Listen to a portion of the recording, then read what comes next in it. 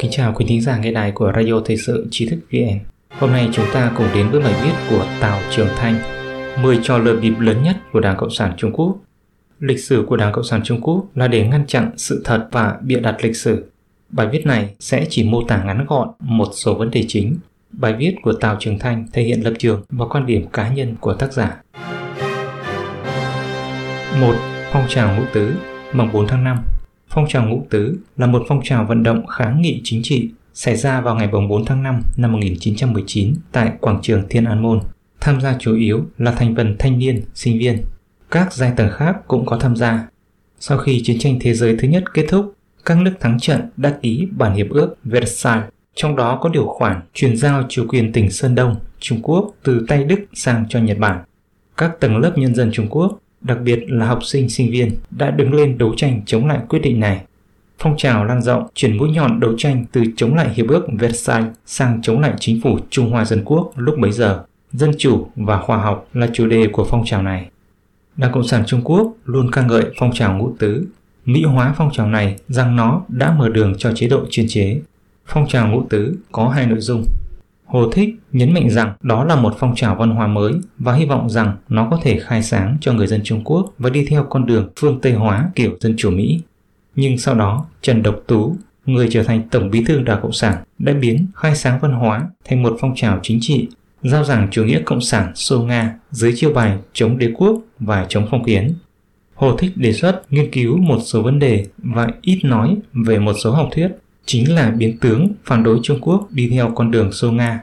2 năm sau phong trào Ngũ Tứ, năm 1921, Đảng Cộng sản Trung Quốc được thành lập. Trong các bài báo đặc biệt như ngày 4 tháng 5 là bà đỡ của Đảng Cộng sản Trung Quốc, hỏa thiêu Triệu Gia Lâu, thiêu hủy Trung Quốc, tôi đã trình bày chi tiết sự thật về cách Đảng Cộng sản đã lợi dụng phong trào ngày Ngũ Tứ để thu gom quyền tiền và thông qua ca ngợi chủ nghĩa cộng sản Xô Nga để chạy đường cho chế độ chuyên chế, bạo chính Đảng Cộng sản Trung Quốc. 2. Đảo chính phản cách mạng ngày 12 tháng 4 năm 1927. Sự kiện ngày 12 tháng 4 năm 1927 là một sự kiện mang tính bước ngoặt trong giai đoạn đầu làm sạch đảng của Quốc dân đảng. Đảng Cộng sản Trung Quốc gọi sự kiện này là cuộc đảo chính phản cách mạng. Ngày 12 tháng 4 năm 1927, Tưởng Giới Thạch đã phát động một cuộc chính biến và giết một số người cộng sản. Ông bị lịch sử Đảng Cộng sản Trung Quốc lên án mạnh mẽ, cáo buộc ông đã đi ngược lịch sử. Trên thực tế, đây là hành động đúng đắn nhất của Tưởng Giới Thạch. Từ lâu, ông đã nhìn thấy rõ Đảng Cộng sản Trung Quốc là một tập đoàn bạo lực và có ý đồ thiết lập chế độ chuyên chế. Năm xưa, Tô Trung Sơn đã đề ra 3 chính sách lớn là liên kết với Nga, dung nạp cộng sản, hỗ trợ công nhân và nông dân, dẫn đến việc một số lượng lớn đảng viên Đảng Cộng sản vào Ban chấp hành Trung ương Quốc dân đảng. Họ liên thủ với những người cánh tả của Quốc dân đảng như Uông Tinh Vệ, Liêu Trọng Khải và thành lập đa số để rút ruột Quốc dân đảng. Đồng thời, các cuộc tấn công vũ trang, đánh, đập, cướp của Đảng Cộng sản Trung Quốc ở Thượng Hải và những nơi khác đã trở thành chính trị bạo dân. Tưởng Giới Thạch đã hành động dứt khoát và trấn áp cộng phỉ, ngăn cản Đảng Cộng sản Trung Quốc đoạt quyền sớm. Cho nên, đó không phải là đảo chính, mà là cách mạng chống cộng ngày 12 tháng 4. Đó là công trạng lịch sử của Tưởng Giới Thạch. 3. Sự biến Tây An. Tháng 9 năm 1931, Nhật Bản bắt đầu tiến hành xâm lược Trung Quốc. Cho đến mùa hè năm 1935, Nhật đã chiếm được vùng Đông Bắc Trung Quốc và 1,5 triệu quân Nhật đã được điều tới Trung Quốc, gây hấn khắp nơi. Trong hoàn cảnh dầu sôi lửa bỏng như vậy, Tưởng Giới Thạch vẫn chỉ hướng toàn lực về Hồng quân, coi cộng sản là đại thù của Trung Hoa và chủ trương diệt cộng trước, chống Nhật sau. Sự biến Tây An là cuộc binh biến bắt giữ Tưởng Giới Thạch tại Tây An do Trương Học Lương và Dương Hổ Thành thực hiện, nhằm gây áp lực buộc Tưởng hợp tác với Đảng Cộng sản chống Nhật vào ngày 12 tháng 12 năm 1936. Sự biến Tây An gây chấn động thế giới đương thời. Năm 1991, Trương Học Lương được sự chấp thuận của Tổng thống Đài Loan Lý Đăng Huy lần đầu tiên rời Đài Loan đến Mỹ. Tôi và những người ở quê Đông Bắc như Lưu Tân Nhạn đã đến thăm nơi ở của ông ở New York và nói chuyện gần 3 giờ đồng hồ. Đối với sự biến Tây An, Trương Học Lương nói năng rất thận trọng, bởi vì ông không dám tiết lộ sự thật rằng ông ấy bắt Tưởng Giới Thạch không phải vì chống Nhật mà để đoạt quyền. Dưới chiêu bài chống Nhật, ông ta muốn thành lập chính phủ liên hợp Tây Bắc do ông ta đứng đầu. Mao Trạch Đông và Chu Ân Lai đều tôn ông ta làm vương. và Dương Hổ Thành nguyện ý làm cấp phó của ông ta để đứng ngang vai vế với chính quyền trung ương Quốc dân đảng. Stalin cho rằng nếu không có Tưởng Giới Thạch thì Trung Quốc sẽ chia rẽ vì nội chiến và tạo cơ hội cho quân Nhật rút khỏi đó và tấn công Liên Xô. Vì vậy, ông ta đã ra lệnh cho Mao và Chu thả Tưởng. Không có sự ủng hộ của Stalin, Mao, Chu và Chương đều là những cô nhi chính trị, cho nên họ mới vội vã thả Tưởng. Sự việc này đã dẫn đến 3 hậu quả xấu. 1. Hành động vây quét Đảng Cộng sản bị chấm dứt, Hồng quân may mắn sống sót và còn được biên chế vào hệ thống chính phủ quốc dân để nhận lương bổng cho quân đội. 2. Thúc đẩy quân đội Nhật Bản xâm lược Trung Quốc trước vì Trung Quốc không chuẩn bị đầy đủ nên kháng chiến cực kỳ khó khăn. 3. Đảng Cộng sản Trung Quốc đã nắm bắt cơ hội để phát triển mạnh mẽ hơn và cuối cùng đã đoạt quyền lực và thiết lập sự cai trị của mình. Nếu không có sự biến Tây An, Đảng Cộng sản Trung Quốc rất có thể sẽ bị xóa sổ từ trong trứng nước. Trương Học Lương đã sử dụng sự biến Tây An để thay đổi quỹ đạo của lịch sử Trung Quốc, nghiệt chướng nặng nề. 4. Cuộc nội chiến giữa Quốc dân đảng và Đảng Cộng sản. Sau thời kỳ hợp tác ban đầu, do những bất đồng, xung đột, bất hòa và mâu thuẫn sâu sắc về quan niệm phát triển kinh tế, xã hội và phương thức cai trị cũng như triết học, những người thân cộng sản trong Quốc dân đảng cùng nhiều thành viên cũ thuộc phe cánh tả của Quốc dân đảng dần tách ra và hình thành một phe cánh chính trị trong nội bộ Quốc dân đảng. Đây là một trận chiến rõ ràng về sự chiếm đoạt quyền lực một cách bạo lực của Đảng Cộng sản Trung Quốc kéo dài từ tháng 4 năm 1927 đến tháng 5 năm 1950. Bởi vì khi đó Tưởng Giới Thạch là lãnh đạo cao nhất của chính phủ Quốc dân đảng, nên Bát Lộ quân và Tân Tứ quân của Đảng Cộng sản đều được vũ trang dưới biên chế của chính phủ quốc dân. Cấp dưới tạo phản không phải là nội chiến mà là đoạt quyền. Vào thời điểm đó, những người không am hiểu Trung Quốc của chính phủ Mỹ đề nghị rằng Quốc dân đảng và Đảng Cộng sản nên thành lập một chính phủ liên hợp giống như hai đảng ở Mỹ. Điều này đã kìm hãm lực độ chống cộng của Tưởng Giới Thạch. Đồng thời, Stalin toàn lực ủng hộ Đảng Cộng sản Trung Quốc và cung cấp vũ trang quân sự. Vì vậy, quân đội Đảng Cộng sản Trung Quốc mới có thể đánh một mạch từ Đông Bắc đến đảo Hải Nam. Sự hồ đồ của Mỹ không hoàn toàn ủng hộ Tưởng và sự tỉnh táo của Xô Nga ủng hộ Đảng Cộng sản Trung Quốc là những nhân tố bên ngoài quan trọng dẫn đến Đảng Cộng sản Trung Quốc cướp chính quyền thành công. 5. Phong trào hợp tác hóa. Ngay sau khi thành lập lại chính quyền không lâu, Đảng Cộng sản Trung Quốc liền triển khai phong trào hợp tác hóa nông thôn. Đây lại càng là một trò lừa đảo lớn. Mao Trạch Đông muốn học theo Liên Xô, đi theo con đường nông trường tập thể ở Liên Xô, thành lập hợp tác xã. Ông ta cho rằng chỉ cần hợp tác hóa nông nghiệp, cơ giới hóa sản xuất thì sẽ có phúc lợi cao và chủ nghĩa cộng sản sẽ được thực hiện trước thời hạn. Ông muốn thúc đẩy mô hình trang trại tập thể của Liên Xô và thực hiện hợp tác hóa càng sớm càng tốt. Bắt đầu từ tháng 12 năm 1951, Ban chấp hành Trung ương Đảng Cộng sản Trung Quốc đã ban hành một loạt nghị quyết quy định đường lối, chủ trương, chính sách cải tạo xã hội chủ nghĩa đối với nông nghiệp ở Trung Quốc. Phong trào này chia làm 3 giai đoạn, bắt đầu từ năm 1949 đến cuối năm 1956.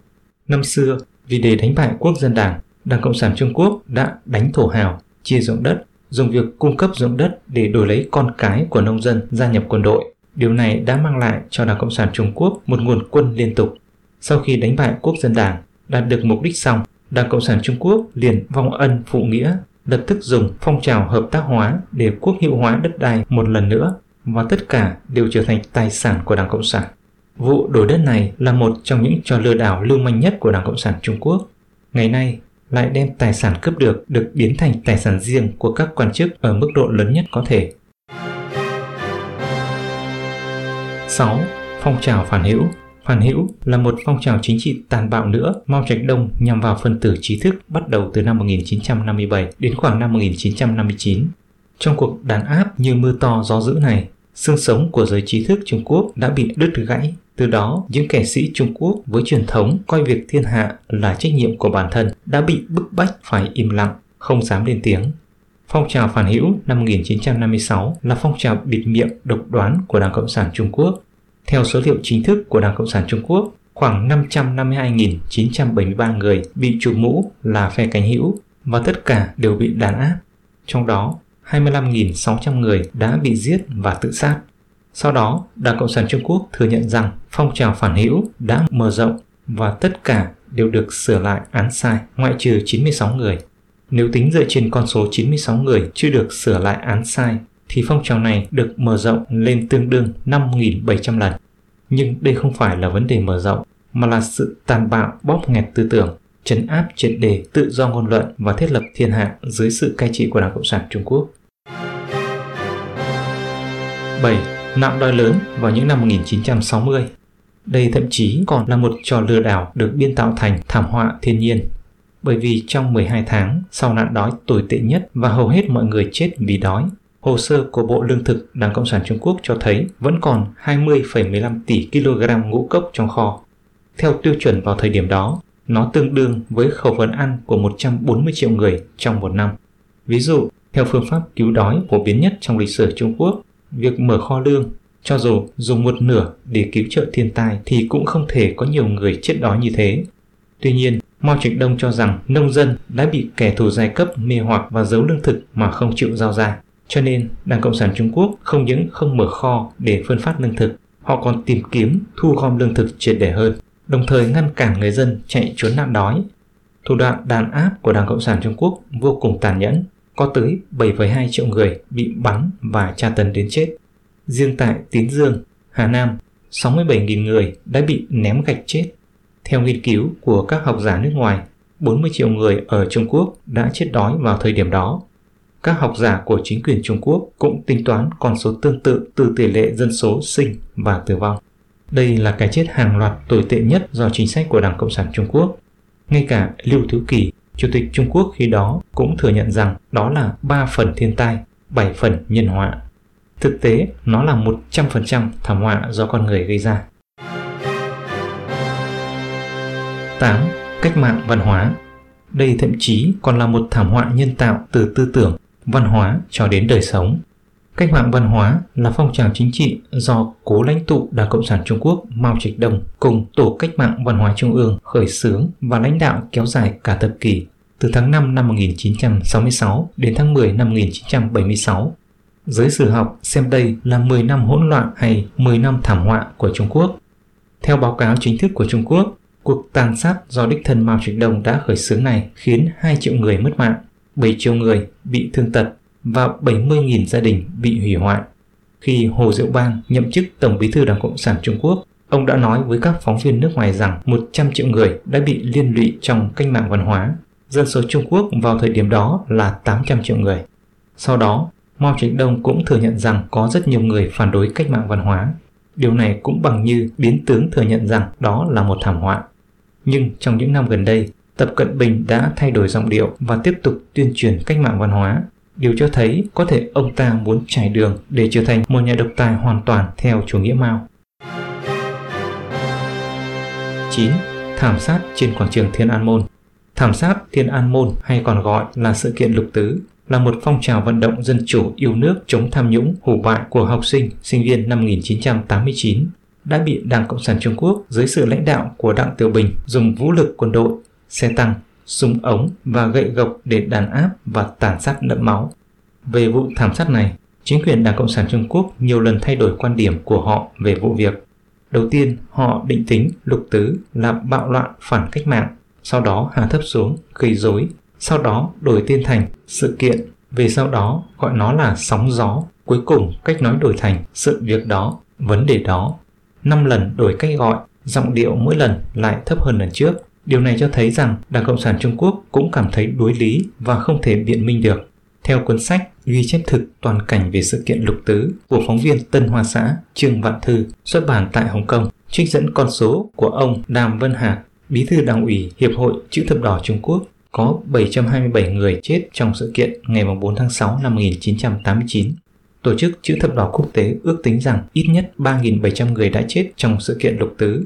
Hơn 30 năm qua, Đảng Cộng sản Trung Quốc vẫn luôn chặn thông tin và tẩy não người dân Trung Quốc về sự kiện Lục Tứ. Nhưng người trẻ ngày nay thực sự nghĩ rằng không có cái gọi là vụ thảm sát ngày 4 tháng 6 năm 1989. Bản chất của việc tẩy não của Đảng Cộng sản Trung Quốc cũng giống như đang giết người. 10. Sự kiện đàn áp Pháp Luân Công. Phong trào khí công nổi lên ở Trung Quốc vào đầu những năm 1990. Pháp Luân Công ra đời và phát triển nhanh chóng vào thời điểm đó.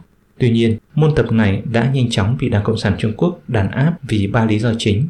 Thứ nhất, người sáng lập, ông Lý Hồng Chí, không đồng ý thành lập một chi bộ đảng trong Pháp Luân Công và quy về Đảng Cộng sản Trung Quốc quản lý, do đó đã chọc giận chính quyền. Thứ hai, Pháp Luân Công ủng hộ các giá trị truyền thống của Trung Quốc như chân, thiện, nhẫn. Những điều này xung đột nghiêm trọng với hệ tư tưởng của Đảng Cộng sản Trung Quốc là giả, ác, đấu, đặc biệt là sự đối lập rõ ràng giữa triết học, hữu thần học và chủ nghĩa vô thần. Thứ ba, vào tháng 4 năm 1999, hơn 10.000 học viên Pháp Luân Công đã đến văn phòng khiếu nại thuộc Quốc vụ viện ở Bắc Kinh để thỉnh nguyện hòa bình, đã khiến cho chính quyền sợ hãi. Đảng Cộng sản Trung Quốc sợ nhất là các hoạt động nhóm, ngay cả khi đó là đoàn thể bảo vệ động vật trên toàn quốc. Nếu như có nhiều người như thế đến cơ quan chính quyền thỉnh nguyện, thì Đảng Cộng sản Trung Quốc sẽ không khoan nhượng. Sự độc quyền mạnh mẽ của Đảng Cộng sản Trung Quốc quyết định số phận cuộc đàn áp Pháp Luân Công. Cuộc đàn áp này trước hết dựa vào việc tạo ra những lời dối trá về Pháp Luân Công, sau đó là đàn áp tàn khốc về thể chất. Theo ước tính của các chuyên gia nước ngoài được trích dẫn trong báo cáo năm 2008 của Quốc hội Mỹ, hơn một nửa số người bị giam giữ trong các trại lao động ở Trung Quốc là người tập Pháp Luân Công. Các báo cáo sau đó chỉ ra rằng có hơn 63.000 trường hợp tra tấn đối với người tập Pháp Luân Công. Cho đến nay, hơn 4.000 người tập Pháp Luân Công đã bị bức hại đến chết, con số có thể thống kê được. Khi Trung Quốc trở thành quốc gia có nhiều ca cấy ghép nội tạng nhất, hoạt động mổ cướp nội tạng người tập Pháp Luân Công liên tục được báo chí quốc tế đưa tin. Nhiều sự thật đã chứng minh rằng Pháp Luân Công là một nhóm tín ngưỡng và hoàn toàn không phải là ích giáo như Đảng Cộng sản Trung Quốc bôi nhọ. Đảng Cộng sản Trung Quốc thực sự là một tà giáo. Tà đảng Trung Cộng không chỉ tàn sát và bức hại người Trung Quốc, mà giờ đây nó còn xấu xa đến mức lợi dụng virus để tấn công thế giới, khiến gần 200 triệu người bị nhiễm bệnh và 4 triệu người thiệt mạng trong thảm họa thế kỷ.